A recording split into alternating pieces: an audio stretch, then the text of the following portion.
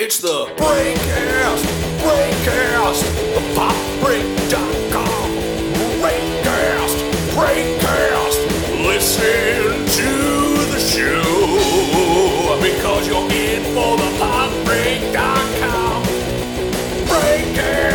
Breakcast, oh yeah.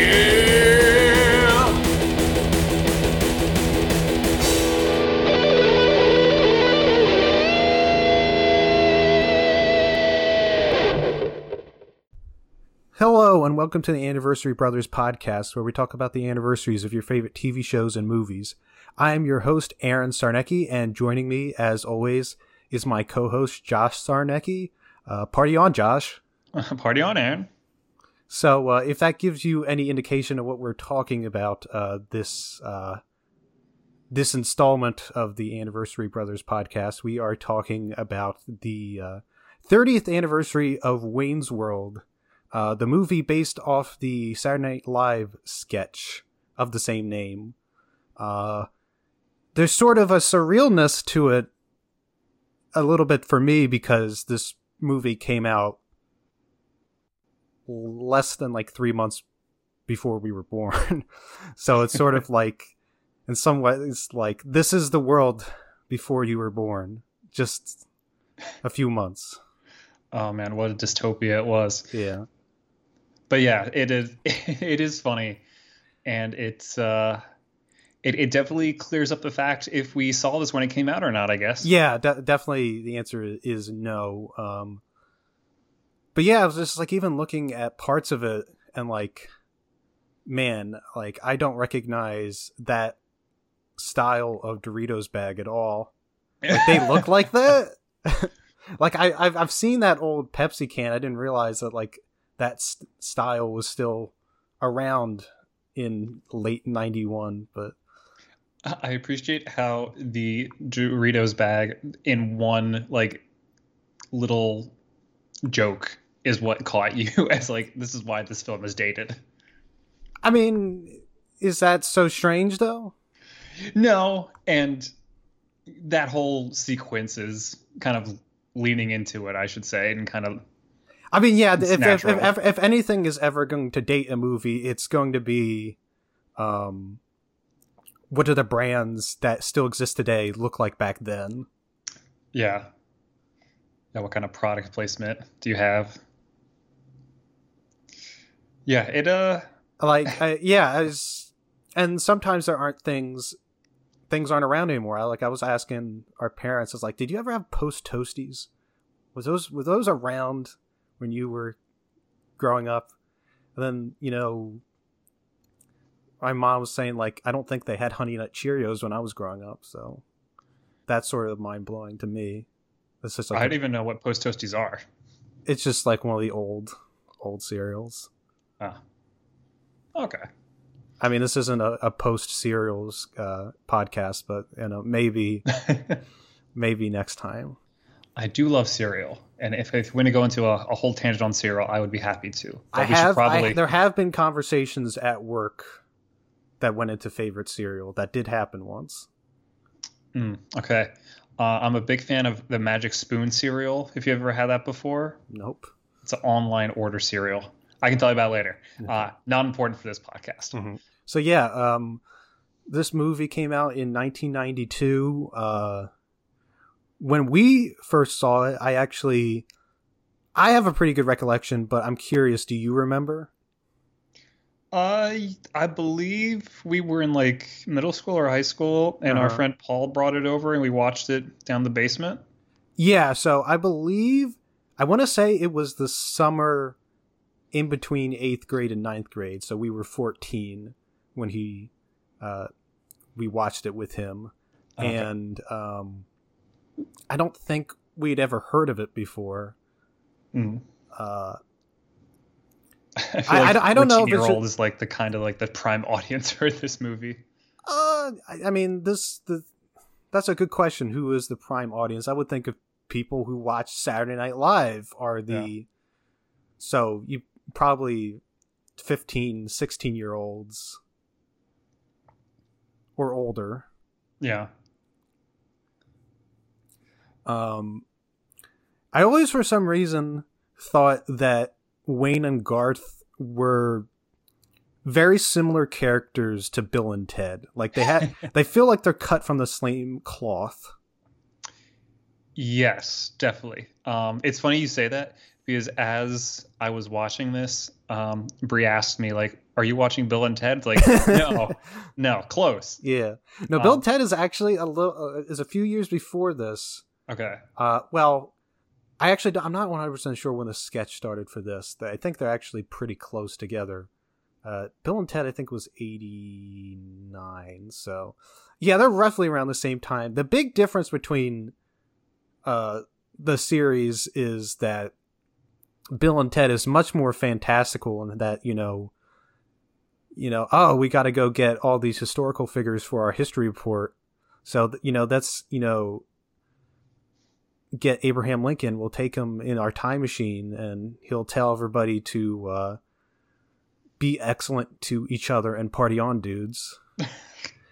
And then in the sequel, like they like die and they meet death. So it's that one that makes this a movie like this, which already has some pretty out there jokes, sound kind of normal. Yeah, it can get a little surrealist at times, but nothing quite like that. So I guess before we go any further, and I checked. So the skit from Saturday Night Live, it first started in '89. Okay, so yeah, they're basically like around the same time. Yeah, but yeah. So before we get into anything else, I guess I know there's not much plot to this movie, but should we do at least a little bit of a plot summary? Yeah. I mean, I can do it. So the plot is just that there are two characters, Wayne and Garth, played by Mike Myers and Dana Carvey, respectively, who they have a public access TV show called Wayne's World, where they kind of just goof off, and this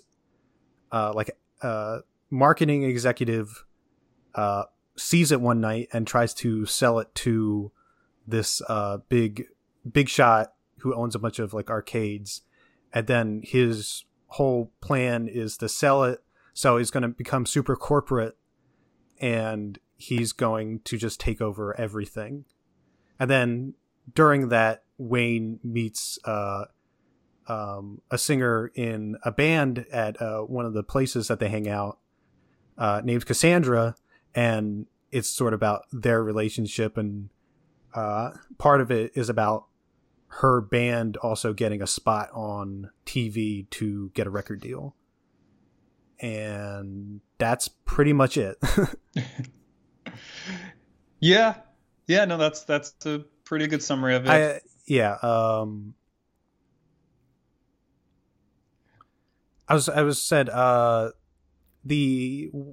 I forget what the name of the actress who plays Cassandra is. That is Tia Carrere. Yeah, Tia Carrere plays Cassandra. And then Robe Lowe plays Jonathan? Benjamin. Benjamin, okay. It's a similar name. Yeah. No. Yeah, and Benjamin is the kind of sleazy television producer, marketing kind of guy. Mm-hmm. Yeah. Yeah, so it's not super heavy on plot. It's definitely more a vehicle for the comedy. Yeah, this is a movie that has a surprising number of like small parts or cameos also. Yes. You have like Ed O'Neill, I think, who plays the guy who runs the diner. He's best known for being on Married with Children as Al Bundy, and then he was on Modern Family. Then you have Alice Cooper. Yes. And Meatloaf is in there for one scene. Yeah, Meatloaf. Chris Farley also. Was Chris Farley in it? He was the security guard. Right. I couldn't remember. Yeah, so you got, and you have the T-1000. Which is probably the best cameo. Yeah. So if anybody remembers the Terminator from Terminator 2, opposite Arnold Schwarzenegger, he's in there too. We'll go into that a little bit later. Right. So yeah, I kind of remember watching this movie and being like, yeah, this movie is cool, but like kind of I feel like Paul always talks a big game, so I felt a little underwhelmed. Like it was the best movie ever, and it was, in fact, not the best movie ever. Yeah, I mean, it's sort of like the same way when another one of our friends said, like, yeah, you got to watch Galaxy Quest. I'm like, this movie isn't that good, but it's very easy to overhype something, especially when you're 14, I think, and you've only seen so many movies at 14. Right. Yeah. Yeah, and my reaction was, I think, somewhat similar. I remember leaving the basement at one point because I was like, I'm not enjoying this movie, and I just needed to like take a break from it. Yeah.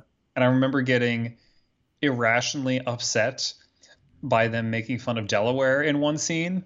Oh, Like, how dare you, as a proud Delawarean, I am Right. aghast that you would dare mock my state. uh-huh. But otherwise, no, I mean, really the biggest thing from this that I took away when we were younger was some of the like the skits we kind of incorporated into our own Yeah. life. Like, I don't know, like I feel like this was one of the first times that I heard Bohemian Rhapsody. Oh, yeah, same. And I think this is why, during high school we listened to a fair amount of Queen. Uh-huh. Right, yeah, we definitely there was in one of our videos we recreated them going down the highway playing Bohemian Rhapsody. Yes, I remember sitting in our mom's van in the garage and probably giving ourselves headaches from headbanging too hard. Mm-hmm. Yeah, so I mean, some of the things stuck with us, but it was, I don't think, a movie that either one of us was blown away by. No. No. So I don't know. What did you think of it rewatching it for this podcast? I thought that there were definitely elements of it that kind of dragged. I think there were parts of it that I appreciated some of the more clever jokes that I don't think I would have gotten when I was younger. Mm.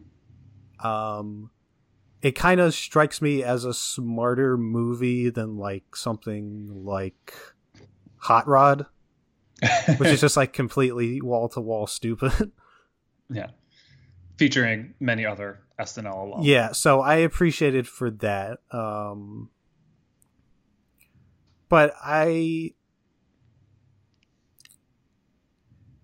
think I appreciated it for, I think it showcased its stars' talent pretty well. But yeah, I didn't find it like, oh, this movie is gut busting. Yeah. There were a couple scenes where I did laugh out loud, which we'll get into. But Yeah. I think that this movie was kind of just a stepping stone for Mike Myers into bigger and better things. Austin Powers and Shrek and stuff like that. The Love Guru. The Love Guru. Everyone's favorite. Yeah. Cat in the Hat. Who could forget? Yeah, Cat in the Hat. No, that's haunting. I don't think I've ever seen that movie, and I don't think I ever will. Uh-huh. Yeah, I guess my reaction watching this time was somewhat similar to yours.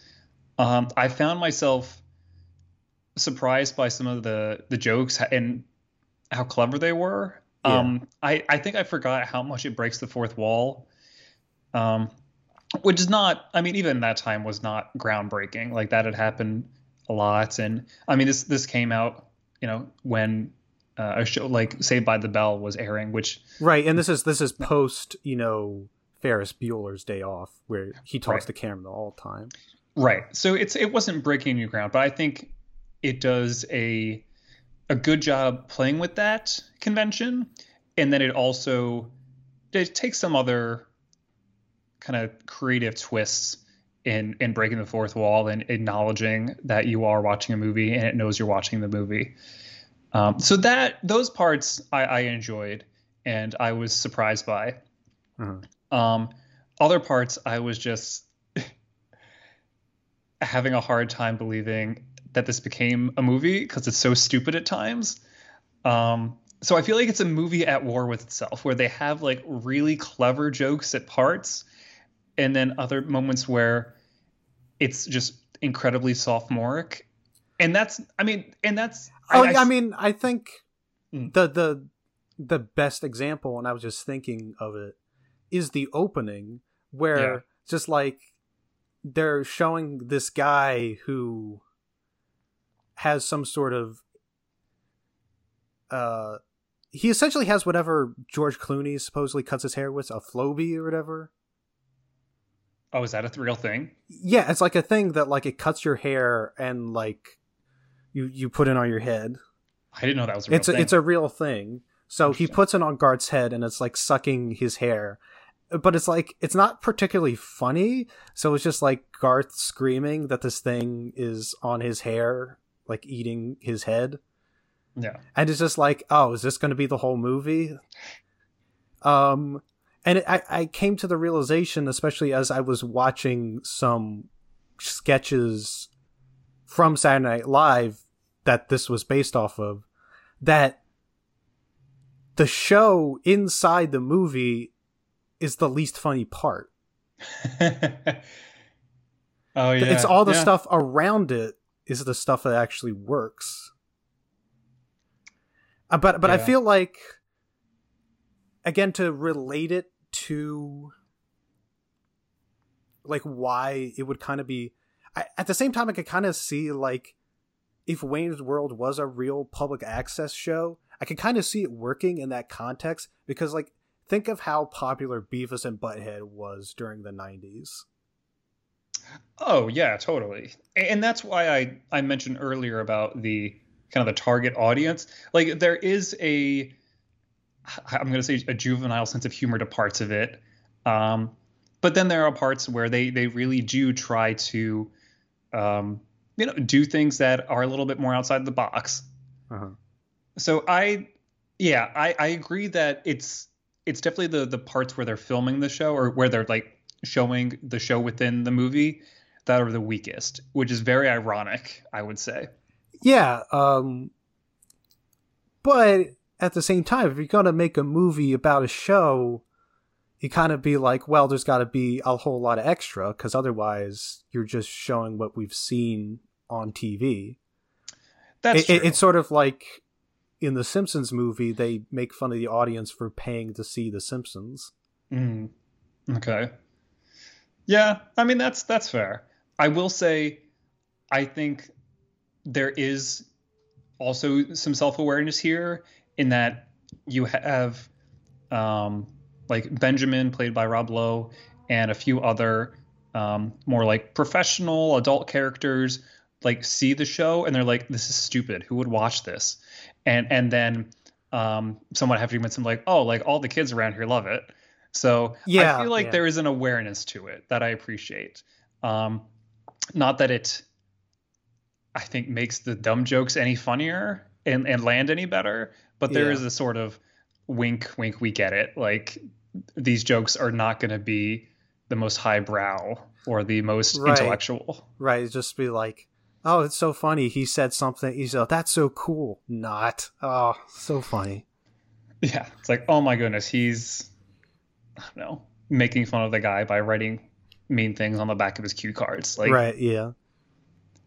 So it's, I think it feels like a disjointed movie, and that's not surprising because, I mean, you're getting a Saturday Night Live sketch and dragging it out to an hour and a half. Uh-huh. I guess if we're talking about it almost seems like it's wrong when you talk about a comedy and then like talk about the jokes and explain why they're funny, because it's like, don't explain the joke, then it's not funny. But like some of the things that I was surprised by, the joke that actually I was probably most surprised by is when they have Wayne learn Cantonese, and then it shows him doing it for one scene, and then now he knows how to speak in perfect, eloquent, sentences talking about like philosophy to Cassandra. Yes, that was funny, and it was surprising for me because I kept expecting it to take this like typical joke pattern of he starts off speaking it well, and then like gradually he starts like insulting her or saying something Yeah, that's what I was ridiculous. expecting too. Yeah. So it really defied my expectations in a way that I Right. liked. Right. Yeah, because like loads of movies have done that. Like even like Butch Cassidy and the Sundance Kid, when they go to like Mexico to like rob a bank, like they can't remember all the Spanish, so like they end up like flubbing it. Mm. Yeah, so I guess because that is such a well-worn joke, I just Yeah. expected that again. But I'm glad they didn't, like, and it was funnier for it. Right. Yeah. I guess I'm trying to think like other things. We did talk about the product placement, which sort of, again, is sort of just a commentary on product placement in movies, which I've seen in other movies. That this movie does it pretty well. There's this really obscure movie from the 80s with George Clooney called Return of the Killer Tomatoes. It's a sequel to Attack of the Killer Tomatoes. And they do the same like thing, making fun of product placement. But in that, they'll have characters talking, and they'll just have a hand while they're talking, like shove like a cereal box in front of the the two characters that said Cheerios. Okay, I've heard of that movie. I haven't seen it. It's actually it was pretty funny, and it was just weird to see a George Clooney with that much hair. Mm. But yeah, they're like making fun of like, I'm not going to sell out, and then he sells out to the camera by eating, Pizza Hut or Doritos. I think the two best ones of that are Dana Carvey's delivery when they kind of tilt up to him. It's just like, it's like some people only do things if people pay for them to do it. And I just find that sad. And it's just like, it almost looks like he's about to break character when he says it. Yeah. And it's very funny.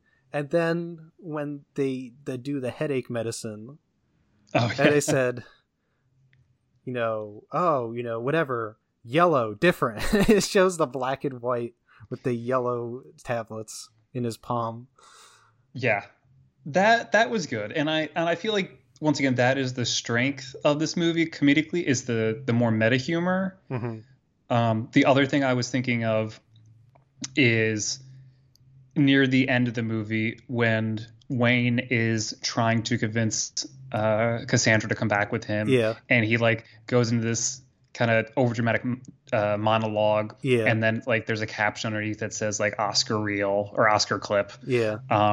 Like I think it's so it's not, once again, like super groundbreaking, but it's a level of meta comedy that works for this. And I was actually reading an article the other day that was saying that movies like this paved the way for things like Deadpool to work. And I think that's a very accurate statement. Oh, yeah, that's probably true. I never would have thought of that. Again, like we said, this was not the first movie to ever, break the fourth wall, wink at the audience.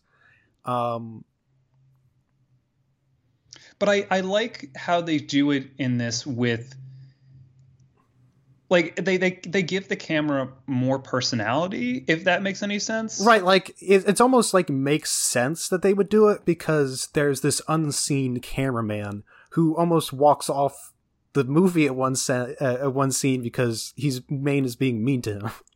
Yeah, like there's that, and there is the sense that, like, it's not just Wayne, but it's also Garth that like will draw attention to plot points or how convenient something is.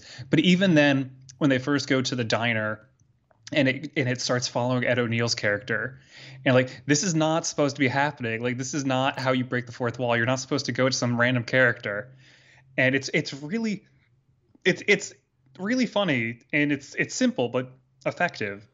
Right. Yeah. Because I mean, that's something you don't really get in like Ferris Bueller. Like Ferris, obviously, Yeah. it breaks the fourth wall throughout, but no one else is, and you don't get the sense that the camera has a will of its own. It's Ferris controlling things, or it's the audience just kind of being directly talked to. I mean, in Saved by the Bell, was it Zach can stop time and just time out? Yes. There's none of that. No, it's not like that, but there is a once again, I think it goes back to like the awareness and the meta jokes of it all. Like when you see Garth going through the like the schedule of Benjamin, and like one of the things is like take over feeble public access show. He's like, oh, I feel bad for those idiots. Like it's, or even like, it's once again earlier when they're in the diner, you find out, you see that Garth is uncomfortable and he's like socially kind of a little quiet and not sure how to talk to people, and he actively like tricks the camera to look elsewhere so he can escape. That's actually pretty good. Like if you're going to build character that way. I will say there are probably elements of this that I just don't think are going to hit with some people. Like, especially if they're younger. Like, are people going to understand when he opens the camera and the reels of film go out? Like, would a kid understand that now? I feel like they wouldn't. Like the comedy of like, you've just exposed all of that film. It's ruined. You can't use it anymore. Now most movies are shot digitally. Yeah, that's a good point. It's sort of the same conversation we had when we talked about Memento, because that's all about Polaroids. Right. Yeah. I thought you were going to talk about the importance of like public access television in this. Well, that's another thing. Public access television is like, I don't know, I guess the thing somewhere still, but that even by the time we were watching, I'm like, I've never heard of public access television. Like I know of PBS, of course I know that, but like the fact that you can just get like a recording license and the local station will show your show is just sort of like a foreign concept to me. Yeah, but I feel like there's oddly some increased relevance for it now that like things like TikTok are so popular. Well, in some ways it's sort of like having your own YouTube channel, but like more traditionally. Yeah. Sort of like new media. Yeah. Yeah. Right. Because in this, I mean, technically, you know, Wayne and Garth are kind of like the creators of their time. Yeah, I mean, I don't know if I would go that far. Give them that much credit. There are just other jokes that like I feel like they talk about. It's like, you know, Heather Locklear and stuff like that. Talk about like I hardly know Melrose Place as it is. I was watching one of the sketches where he dreams that he's in Melrose Place, so he meets Heather Locklear, and people were like saying like, that's just like the show. Like they got all those characters like, you know, right. I'm just like, I have nothing to go off of. I'm not a Gen Xer, so if I had watched that show, it probably would have hit differently. Yeah, no, definitely. Like there are some things where if you're not from that generation, you're not going to be able to appreciate the jokes. I'd say maybe one area where that does break is the segment with Alice Cooper. Yeah, I think there's something added to it if you know who Alice Cooper is. But I think just seeing him in his performance first gives you enough to know that it's very ironic. Yeah, again, like subverting like he's going to be this hard rocker, and then he's like this intellectual talking about this, this is what Milwaukee's name is in Algonquin, and this is, did you know Milwaukee's only, a city to have like 3 consecutive socialist mayors. Yeah, like it's and I think you're totally right, where it's like it's the subversion of this movie that works really well. It's when they try to just stick with let's get as many jokes in per minute as we can, especially once again the more juvenile jokes, that I just kind of tuned out because I wasn't interested. Right. I guess going into the characters a little bit. First off, why is it just Wayne's world? Why is it not Wayne and Garth's world? Why does Garth get the shaft? I was gonna say the same thing because I mean, is it because Garth is? Yeah, it could be Garth's world or whatever. Yeah, but maybe that's because Garth is like he wants to host a show, but like he doesn't want the attention to be on him. Right. I mean, when he has the full attention to the camera, he kind of freaks out and shuts down. Right. Yeah. Overall, like again, they are very juvenile. They're like, oh, that girl's such a babe and stuff like that. I'm sure that got tiring pretty quickly for you.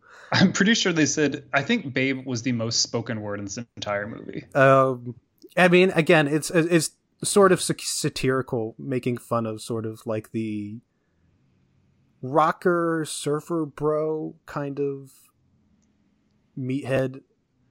I don't know, meathead's maybe not the right word because it's not like they lift weights. Yeah, I think rocker. I do find, and I think one of the reasons why I actually found Wayne's relationship with Cassandra to be fairly believable, in that Wayne's not really a looker, but they have very common interest, and he's also very funny. Okay. But I can also see like he's kind of a loser. Why would she want to hang out with him? That's where I was going, really. Because I see what you mean. They do have fairly good chemistry, and there is a sense that Wayne's ability to make Cassandra laugh is one of the things that really attracts her to him. But there definitely was a sense for me of, wow, she is way outside his league. This should not work. Yeah. But I feel like sometimes you find that those things do happen. Apparently, for a lot of people, humor is a huge part of. But I mean, let me say it this way: I kind of found a lot of times I'll watch a movie or a TV show, and I just really don't get why characters are together. Like when we were watching Lost, I never really understood what it was with Jack and Kate, like why they should be together. At least here there was something to base it off of. Yeah, I can see that. You're right, because they do have shared interests, and there is once again the Wayne's ability to make Cassandra laugh. And I mean, Cassandra, I feel like is a character that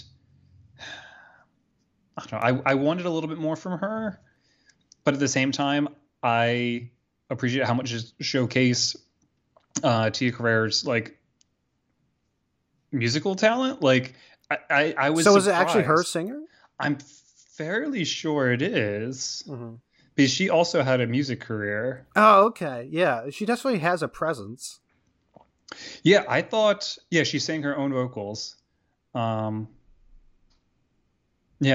I know. I thought she was really, really good in it. And I think she bounces off of Mike Myers well. Yeah, they have definitely good chemistry. Yeah. I was also just curious, and anytime I watch a movie, I always kind of have to look and see what someone else was in if I've never really recognized her name. She was Lilo's older sister in Lilo and Stitch. Yeah, I did know that, but not until recently. So yeah, she is. I think she was also on Dancing with the Stars, because I remember it was like, wasn't she on Wayne's World? She was on Dancing with the Stars, and she got her big break on General Hospital. Oh, okay. I'm always surprised when like people get their We talked about George Clooney. He was on ER. That was more of like the late night version of General Hospital. Denzel Washington like was on Seen Elsewhere. Doctor shows will get you started. I mean, there's only 100 of them every year. Right. No, I thought T. Carrere was really good. I thought Rob Lowe was excellent. Rob Lowe was perfectly cast. He's so good at being this weaselly, like, rich dirtbag. But it's so funny because before this, I have to admit, I've not seen much Rob Lowe. Uh-huh. The only thing that I've really seen him in consistently was in Parks and Rec, where he plays a very different character. And he's also one of the best parts of that show. Uh-huh. Right. Yeah. The only thing that I really know him from is the episodes that I've seen of The West Wing, where he was sort of like the lead before Martin Sheen's like, this is my show. So, and he's sort of supposed to be much more likable in this, but he does sort of play like the conniving, like if he had a mustache, he would twirl it. Yes. And no, I mean, I think it's a good showcase for Rob Lowe's acting, versatility. Mm-hmm. Because I mean, before this, I mean, he was a teen heartthrob. That was his thing. Him and Saint Elmo's Fire, another Saint Elsewhere, Saint Elmo. Was he part of the Brat Pack? He was part of the Brat Pack. I'm pretty sure. He was the saxophone player in Saint Elmo's Fire. Those saxophone players. I think he had a pierced ear and like long hair. Everyone was like, "Dude, Rob Lowe." No, I mean, I could see why he was so big at the time. I think, he's obviously the villain in this, but he just eats it up. Mm-hmm. And it kind of made me sad to realize now that he's on, like, was it 911's Lone Star. But TV has been trying to get him a consistent show, I think, since Parks and Rec ended.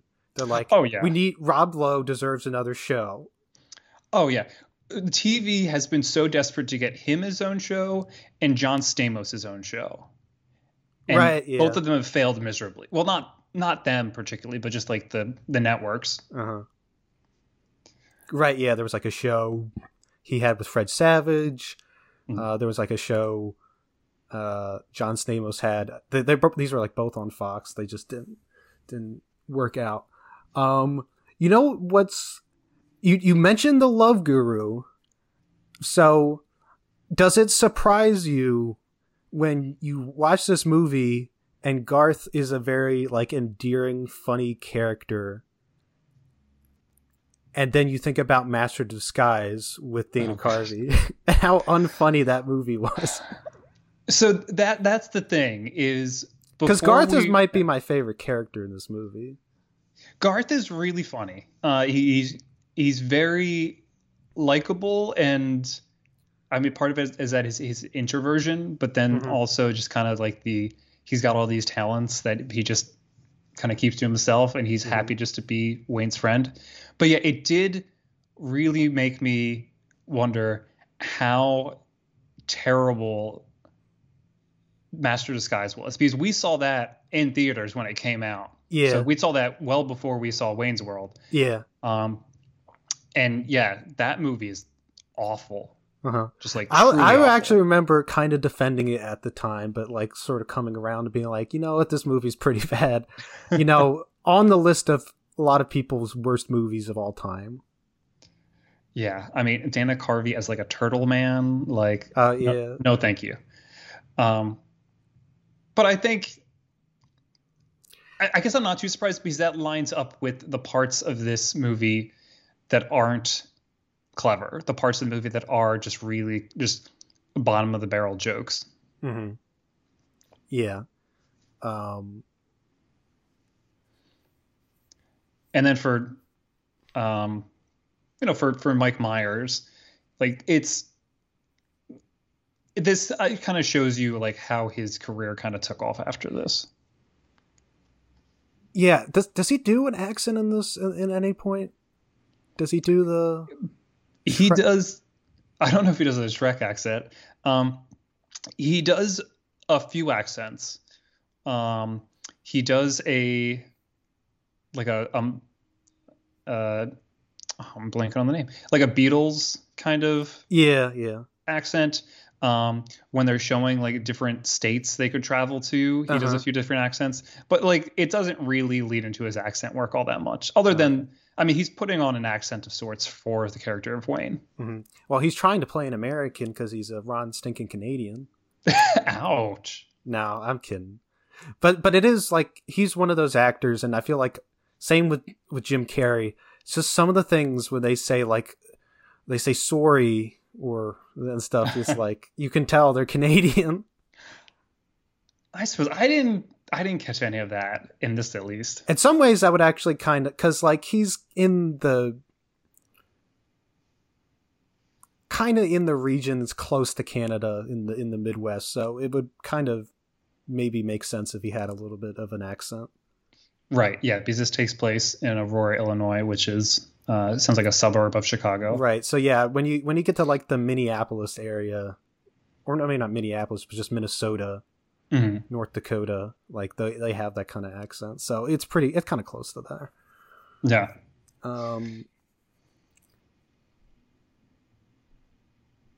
Yeah, and I think I did appreciate some of that, having lived out in Iowa for 3 years.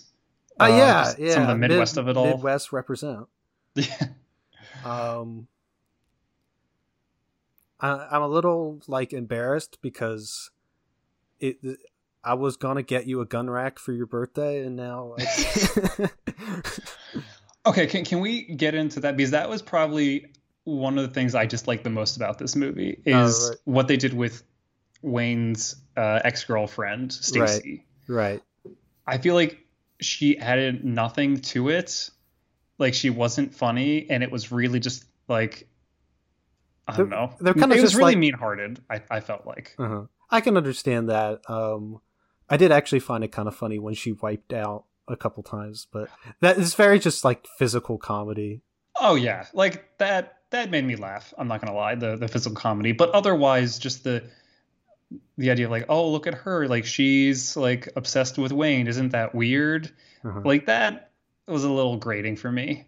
I can see that. I didn't realize that actress was as well known as she is. She was in Twin Peaks.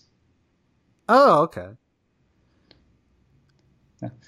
Do you know something I found interesting about this movie is that, so obviously the characters are based off of Mike Myers and Dana Carvey's performances on Saturday Night Live, but the director was actually a woman, and one of the writers was a woman, which I just find surprising because it seems more sophomoric than I would expect from something written from a woman.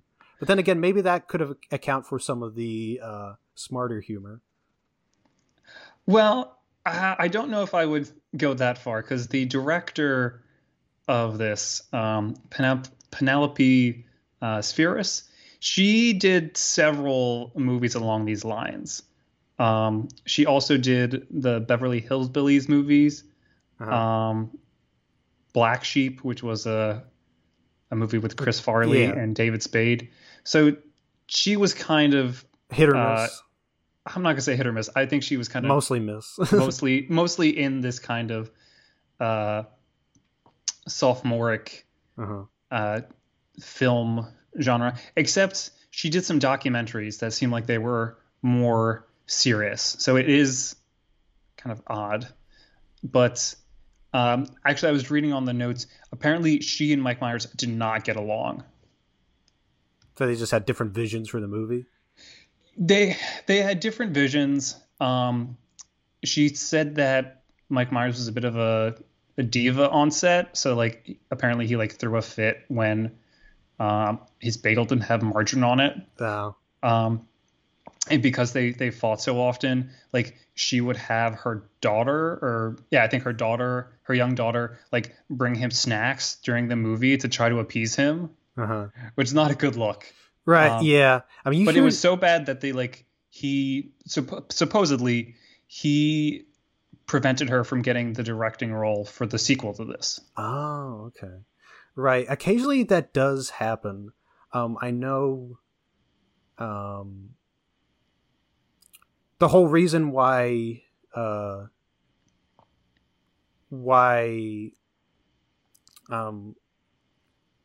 blanking on the name. Let's darn it. Scooby-Doo. No. So for Batman Forever, who played Batman in that? Val Kilmer. Man. Yeah, there we go. So he didn't get along with the director in that either. And like they fought, like apparently it was just made it a completely unpleasant experience for Joel Schumacher. So they recast him as George Clooney in the next movie. Oh, so that's what happened. Unfortunately, these things do happen where actors are just a little too big for their britches and think they can boss everybody around. Yeah. Yeah. I mean, we see it in football all the time. Yeah, but apparently one of their big arguments was around the Bohemian Rhapsody scene. Apparently Mike Myers didn't think it was funny, and it was hurting his head. So hurting his head. Or it was hurting his neck. They're like, I guess they don't. This isn't funny. Right. Yeah. So that's a little sad to hear, but you know, I'm happy to hear that she had a successful career in spite of that, even if she didn't get to direct the sequel. Yeah, she had a somewhat successful. I mean, she made other films, so yeah. It's not like this ruined her career. Because like even though there are some failings to this movie, that like it's not the funniest. Like this would be a movie that I would be proud of if I were a director, and I would be like, look, I did this movie. This is the highest grossing Saturday Night Live movie that there has ever been. Yeah, and there are and it was like the 10th highest grossing movie of like 1992. Yeah. So like, and it got pretty good reviews. So it's like, I feel like, I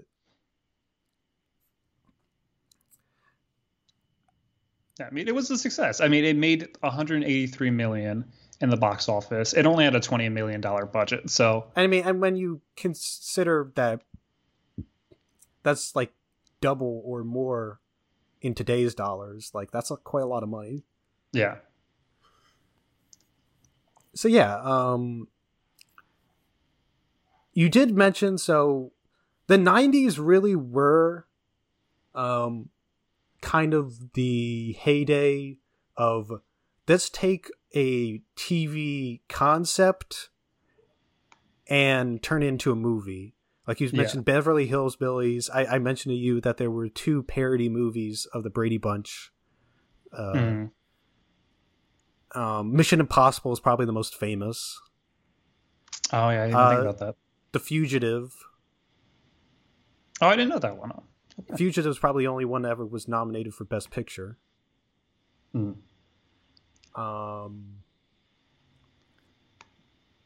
And then a bunch of other SNL. So we had Coneheads, Blues Brothers, MacGruber, Night at the Roxbury, Superstar. So I have not seen MacGruber. I've seen the MacGruber sketch. This and Blues Brothers are actually like generally good movies. But like, I feel like in general, their track record is very mixed for SNL movies. Yeah. Of the SNL movies that I looked through in the list, MacGruber is the only one I've actually heard good things about. Right, yeah, and that's sort of like almost like a cult hit. Like people were like, yeah, I liked MacGruber. Like, I don't think I actually did. Well, it has like a new show on Peacock for some, so there must have been enough of a response. Yeah. I felt like a lot of times that happens with comedies. Comedies will get kind of middling reviews. This is one that actually did, better. So they'll get middling reviews, but you'll have a lot of fans of it. Right. I feel like with action movies and like dramas, if they're not particularly good, then well, I shouldn't say that because I was just watching an Arnold Schwarzenegger movie last night, and he certainly got by through a lot of, middle of the road action movies. But yeah. I mean, I will say that if we're talking about movies based on TV shows, and especially skits or sketches from TV shows, I do think this movie is a lot better than Good Burger. Yes, Good Burger, we watched this movie. It's free with ads on YouTube, and so is Good Burger. Oh, don't watch Good Burger. I remember loving it as a kid, but it's a bad movie. It's a terrible movie. They do the mini golf scene, and he hits the corporate spy in the head with the golf ball. I remember laughing so hard. I mean, not to say it doesn't have its moments, but that is also another incredibly stupid movie.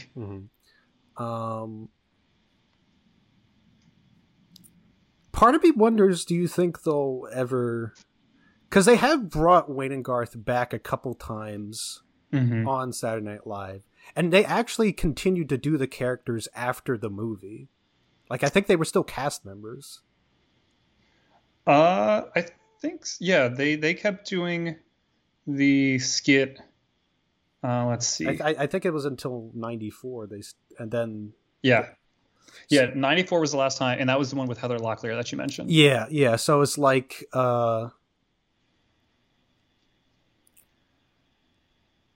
I do wonder, it's like, would they ever make a third one? Just like I wondered, would they ever make a fourth Austin Powers?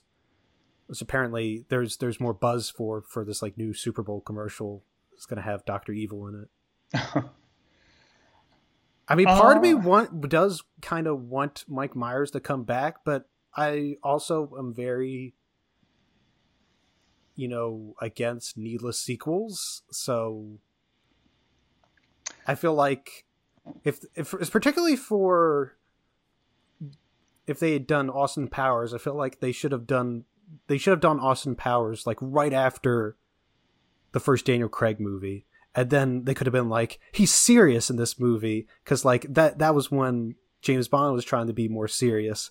And then they point out that like, no, you're not serious. You've never been serious. We don't love you because you're serious. So it's sort of a commentary on James Bond being like, it's like, we don't need you to be serious. Yeah. Like, I feel like if they had done it that way, that would have been a good Austin Powers 4. That's true. I would have liked that. That would have been really smart. Yeah, I don't know. I don't... Considering that it seems like no one really liked Wayne's World 2, yeah, okay. I doubt they would make a third one. I think you're more likely just keep getting them come back onto SNL like during anniversaries, right. Or the most recent that Mike Myers and Dana Carvey reprised their roles was for a Super Bowl commercial last year. Yeah, that one was kind of weird. Yeah, it wasn't really all that funny. It was kind of like an unironic version of their ad placement in the movie where they're like eat Uber Eats or whatever. Yeah. And I don't think they kind of played it up enough in that way that it could have worked as a commercial if it was more self-aware. Oh, for sure. Yeah, if they really poked fun at it in the way they do in the movie, then it would have, I think, worked better. But I don't think they were actually allowed to make fun of their sponsor in that case. Right, yeah. So I feel like I've read some people say, I guess just as to kind of close off, that the comedy scene is kind of on the decline right now as far as movies are concerned, and we need some more big comedy blockbusters. That they some of them have kind of been squeezed out a little bit. Do you think that that's true? Do we need another kind of just small movie like this to kind of eke out and make a splash? I mean, I have heard that rom-coms particularly have kind of fallen by the wayside in recent years. Rom-coms have been fallen by the wayside because Hallmark Channel. Well, Except those aren't funny. They're just, oh, look at all these people happy, and I don't know. I could go. Maybe we'll have a Hallmark commercial, a Hallmark movie. Yeah, we'll do a podcast. I can go on a rant about how I hate how happy they are. And I can tell you my script for my Hallmark movie that I'm going to make one day. Yeah. No, I do think to a degree comedies have fallen by the wayside in Hollywood, but I don't think that's necessarily a reflection on the state of comedy overall. I think this may be going too far, but I think a lot of comedy has been kind of democratized. It's kind of like, because we have so many more platforms now for people to present comedy, whether it's TikTok or YouTube or podcasts. It's so much easier for people to create their own content that it's so much easier to have these short snippets of comedy rather than a full movie based around it. That is true. I will occasionally watch somebody who just does like 30-second sketches, and like they hit, they're funny, but like they're not a whole show. Right. And I think as something that this movie shows is that it's hard to fill that much time with comedy. Right. I mean, this movie thankfully good quality. This movie thankfully is pretty short in length. Compared where we talked to how much Talladega Nights dragged on. Oh my goodness. Yeah. And I think that's unfortunately, and I mean, this is kind of the state of comedy even for this. Comedy is really at a place where it's reliant on big recognizable stars to carry it. Mm-hmm. So for the last 20 years, it's been like the Will Ferrells who've really had to get people in theaters. Right. I know that Holmes and Watson movie is supposed to be like one of the worst ever. Yes, I have heard that is very bad. But no, I just think that for whatever reason, comedy has now gone to other avenues. I mean, like also TV. I feel like you're much more likely to find strong comedies on TV or streaming. Right. I think that it's just going through a phase. Maybe it'll, kind of round a corner. We'll see a little more. Maybe it's just because of some of these older comedians they've lost their touch, and it's time for a new generation. Maybe. I think the only other kind of thought I would have is that a lot of the comedies you're seeing now are genre mashups. So like, I feel like we've seen over the last 20 years, so many, like you mentioned Austin Powers, like there's so many like spy comedy movies now.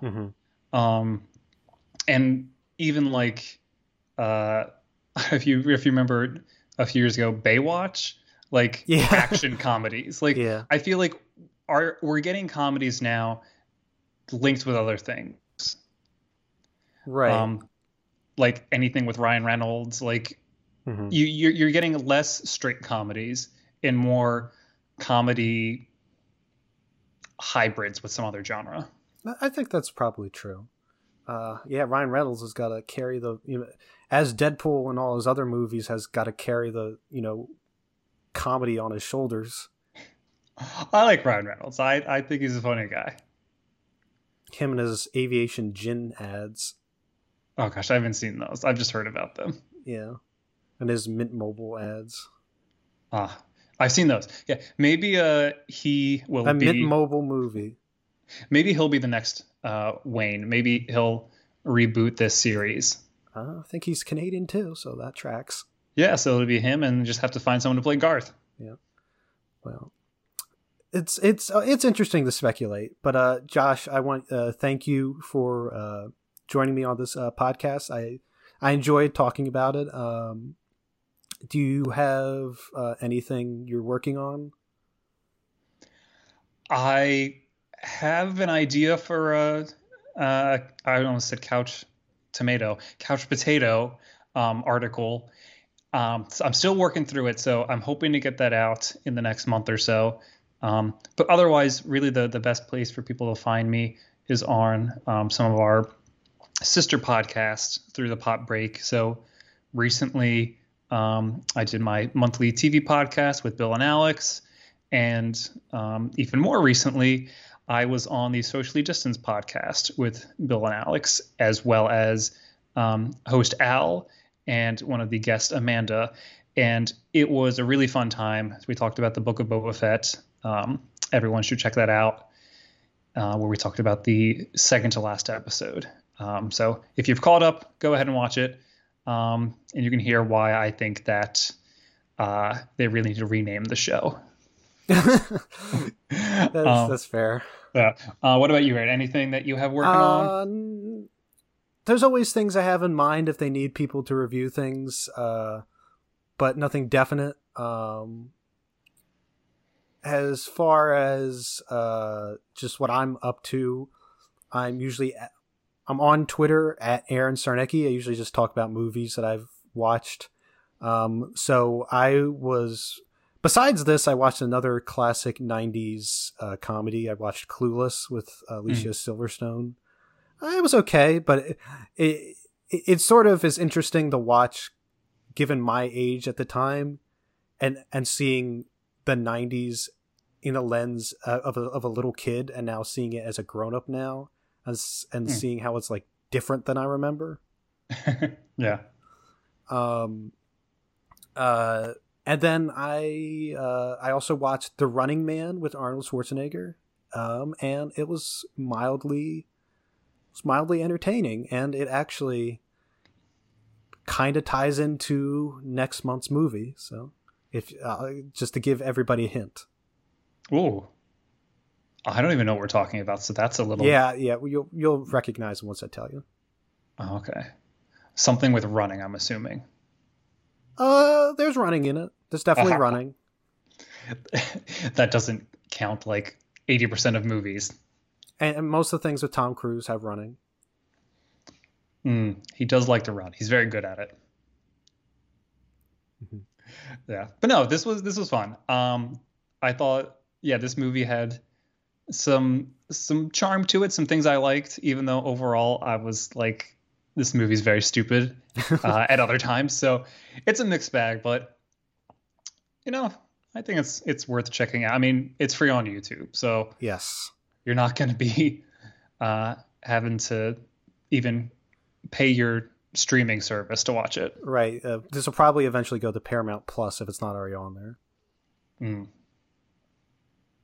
Oh yeah, I guess because it's a Paramount movie. Right. You didn't like that old school Paramount with the fanfare that they used to play for all the VHSs we had? I did like that. It was one of the things that felt very 90s. Yeah. Yeah, no, we should keep talking about older films. I mean, older films. This is almost as old as we are. Yeah. But no, I'm glad we got to talk about this. Yeah. So thank you, Josh, for doing this. Do you have some words for our kind guests? Sure. Yeah. Everyone, thank you for listening. Until next time, remember, no stairway to heaven.